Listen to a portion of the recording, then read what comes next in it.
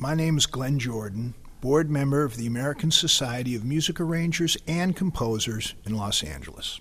On April 6, 2016, we were very fortunate to have multi-Emmy and Grammy Award-winning arranger Patrick Williams speaking at ASMAC's first Wednesday event. The subject for the evening was conceptualizing a big band chart, but instead Pat took the evening into a totally different, heartfelt, and personal direction, discussing his work with Frank Sinatra on Sinatra's final recording project, the Duet albums. ASMAC is delighted to be able to share that evening with you in this podcast. Ladies and gentlemen, Mr. Patrick Williams. It's nice to be here. Thanks for coming. The reason that I thought we were going to do this was essentially about arranging. But as I started to think about it, at least these two arrangements that I brought were something that had so much more to do with anything other than just the arranging. It had to do with the whole kind of lifespan of what I enjoyed in popular music. And that really was from a very early age. I mean, literally early, when I was born in 1939, and my father had a Victrola, and it was the wind-up thing. Was it the RCA logo? I think so. Anyway, I'd listen to Harry James, Tommy Dorsey, and he had these 78s of the big bands. And I think I was still, my mother said, gee, we never had to get a babysitter, for Pat. We could just put that Victrola in there and he'd just wind it up and play it all day long. So when much later on in my life, something that came out of nowhere was a call to work with Frank Sinatra. And it was a very iffy situation. He was 78. It was obviously going to be the last record he was ever going to make. It involved technology. It involved a lot of complicated things and duets. But, when I got the call to do that, it was like going back to in my life to where I was 4 or 5, 6 years old in the 40s. And I've been such a fan of all those albums that he'd made.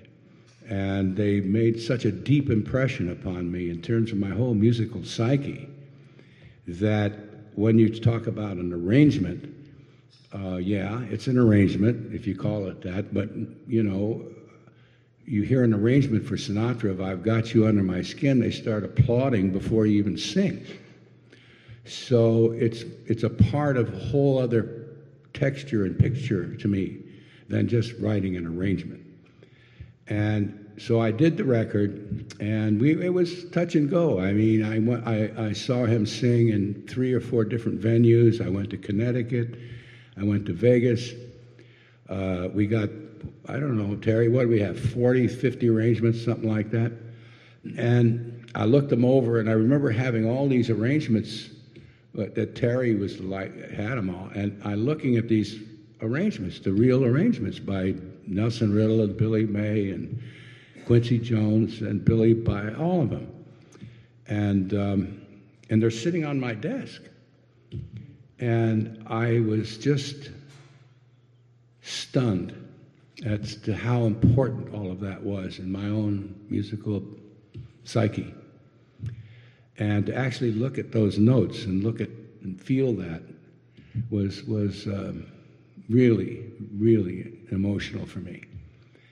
And then I got around him, and, I think he kind of knew more than he said. He had total creative control. He could pull the plug on those duets albums anytime he wanted. And if he wasn't happy, it was over. Even at 78, I mean, hell, I'm 76, so. And you don't lose anything real. I mean, you lose some agility, and you're obviously not young anymore, but you don't lose that time. You don't lose all of that. And when I saw him perform, Even he didn't want to put his glasses on because he didn't, he was vain. But he'd look at the teleprompter and but that whole thing that he had never went away. And was the pitch a little funny? Yeah, okay. But there were so many other things going on there that he just went right to the heart of everything I loved about popular music. And so when I actually stood in front of the band on the first date at Capitol, by the way, the date came about shakily because he was I rehearsed 30 to 35 arrangements. And he came in at Capitol A, where he made all those wonderful records. And the idea was we'd do all of his vocals first, and then I'd rearrange things, I'd patch things, I'd write new things, I'd just do whatever was necessary to make all these things into duets. And they were really hoping they'd get 12 to 15 tunes. And I had everybody rehearsed. It was ready to go. And he walked in, and he walked up to the podium the first night we were going to record, and he says, "I got no reed." I said, "What?" He says, "I got no reed." "Oh, really?" I said, "Okay." We got 65 people there sitting there waiting, and he says, I can't do it tonight. So he left. Then the next night, he comes in, or the 2 nights later, and we were sitting there. I had everybody rehearsed. He likes to record, we did, from 6 to 9. I had everybody there at 10 of 6. The whole orchestra sitting there. 2 48-track machines are rolling all the time. And he walks in, and he looks really good, And Phil Ramone had one of these booths built for him that was, I was told, the booth was $50,000. And it was stuck in the middle of Capitol A, and there was a microphone, there was a couch, there was a couple of chairs. It was like a living room kind of vibe, And I was standing there next to this booth and with Bill Miller, his longtime pianist. And Sinatra walked in the booth. He wasn't in there for 5 seconds. He just looked around and says, "I'm not singing in there. I want to sing out in the room with the band." So there was no plan B. What if he didn't like the booth? Or there was nobody. So now they're trying to get the booth out of the way, and they're trying to hang a mic. And the whole orchestra's sitting there, and Frank is sitting on a riser next to the Conti Condoli. I think it was right at the end of the trumpet section. And he's watching these kids trying to figure out where to hang a mic and everything. And he's looking at it, and I'm thinking, this is about going to last another 30 seconds, I think. And sure enough, he just gets up and says, I'm out of here. So his manager's chasing him down the hall. "Oh, come back." "Nah, the hell with this." So it was not a great start. And I think it was a couple of days later, I remember having a message on my machine that said, "Be at Capitol at 3 o'clock tomorrow." Wasn't like, "Can you come? Are you busy?" No, it wasn't like that at all. So I went to Capitol, I had this big meeting, and they decided that they'd hang a mic and that he'd do, pretty much like a concert. So that's the way they set it up. And I don't know, Al Schmidt found this microphone that had very little leakage, which was great, because if there were any leakage, nothing would work, because all this stuff had to be done in post-production, and we had to get singers and all that. So that night, he came in, and he was, I'll never forget it, it was about 10 of 6, and the whole orchestra's sitting there, 2 48-track machines are rolling. They came in about 10 minutes early, and he's looking through the lead sheets on his thing, it's what he's going to sing. And it's totally quiet. Nobody's talking. The orchestra's not talking. Nobody in the booth is talking. And we're looking at the clock. And now it's 5 of 6, 3 of 6, 2 of 6, and now it's 6 o'clock. And he says, "What do you want me to sing?" I said, geez, I just lost. I didn't. What am I going to tell him what to sing? And Hank Catania, who's the co-producer, said, "Why don't you sing "Come Fly with Me," Frank?" And he said, "Shoot." So I went 1, 2, and he came roaring in, and I just, are you kidding me? This is not real. And for 4 nights, I think, or 5, he sang. They were hoping to get 14 tunes. He sang 29 songs. And I was watching him like a hawk.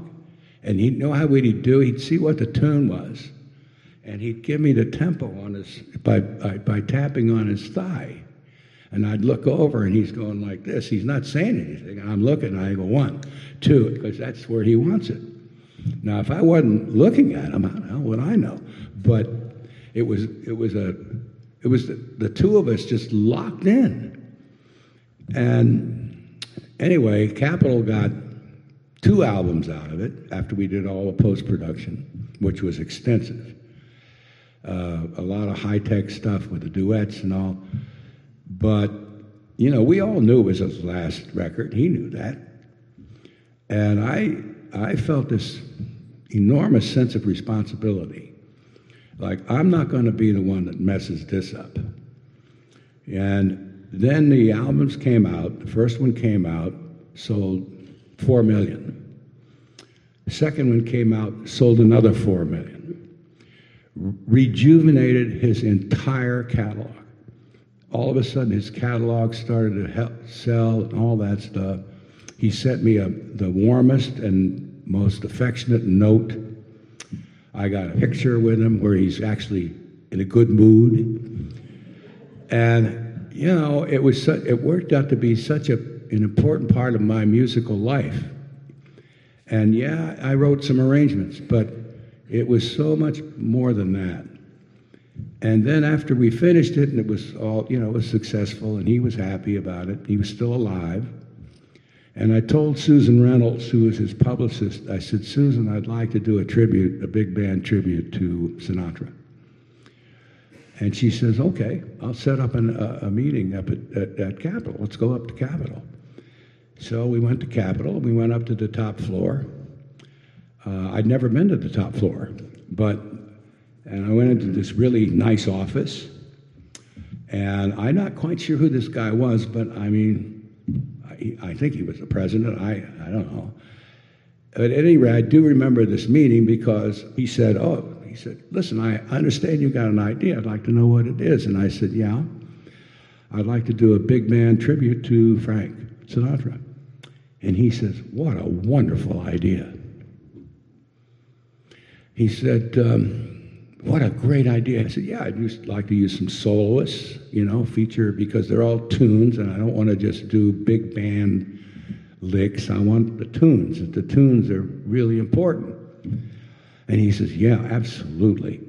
He said, "This is such a wonderful idea." And I thought, wow, I've never had a meeting quite like this. But and then he said, "Can you bring it in for 150,000?" And I said, "Yeah, absolutely." He says, "Great. What a terrific idea." He said, "Good luck." And he shook my hand and everything. And the meeting lasted maybe 10 minutes. And I'm getting on the elevator coming down from Capitol. I'm thinking, I never had a meeting like this in my life. And then it occurred to me what had happened, that Frank had made a call. That's what had happened. And so I did this album called Sinatraland. And I got some wonderful players to play solos, and it's all solos different solos on every cut. But the whole idea was to try to do an homage, not just to him, but to the arrangers, the songwriters, the whole thing that he brought to American popular music. So the first thing you're going to hear is an arrangement I wrote of All or Nothing at All. And that was an interesting tune for many reasons, because it was his first hit. And he had his first job with Harry James, and then he went to Tommy Dorsey. So what I tried to do in this arrangement was capture that feeling of that period when he was just starting out. And there was a record I remembered called Marie. And it was a two-beat kind of arrangement. Was it Cy Oliver? I can't remember. But at any rate, it was a very famous trumpet solo in the middle of Marie, where it went from F to F. And I think it might have been Bunny Berrigan, I don't know. But I remembered that. And so I started the arrangement with that lick from Marie. And to me, it captured the feeling of that whole time.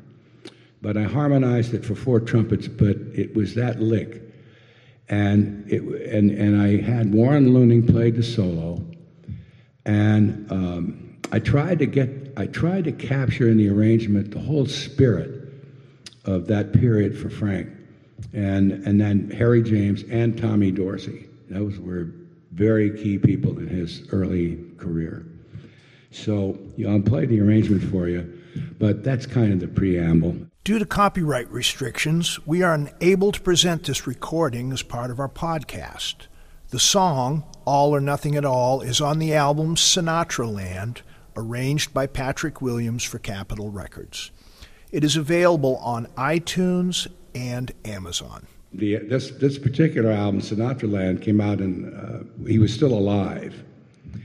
And what was interesting, we recorded at United Western, and at the end of each day, this limo would arrive in the front of the studio, and he wanted to hear what we'd done. And they took it out to Malibu so he could hear it. He sent me the nicest note. Of course, it's framed. But it was so sincere and just genuine, and I was so moved and touched that he would do that. I didn't ask him to do that. As a matter of fact, I didn't ask him to do anything. But the fact that he would actually take the time and do that and was so interested, and I felt that for just a brief moment, I was part of American popular music history. I really did. And I never would have anticipated it. I had no idea it would ever happen. But I had a little moment there, where I was a member of a very exclusive club. And I loved every minute of it. Well, thank you all for coming. I hope you enjoyed it. And see you next time. To find out more about the American Society of Music Arrangers and Composers, visit our website at asmac.org. That's ASMAC.org. Thank you.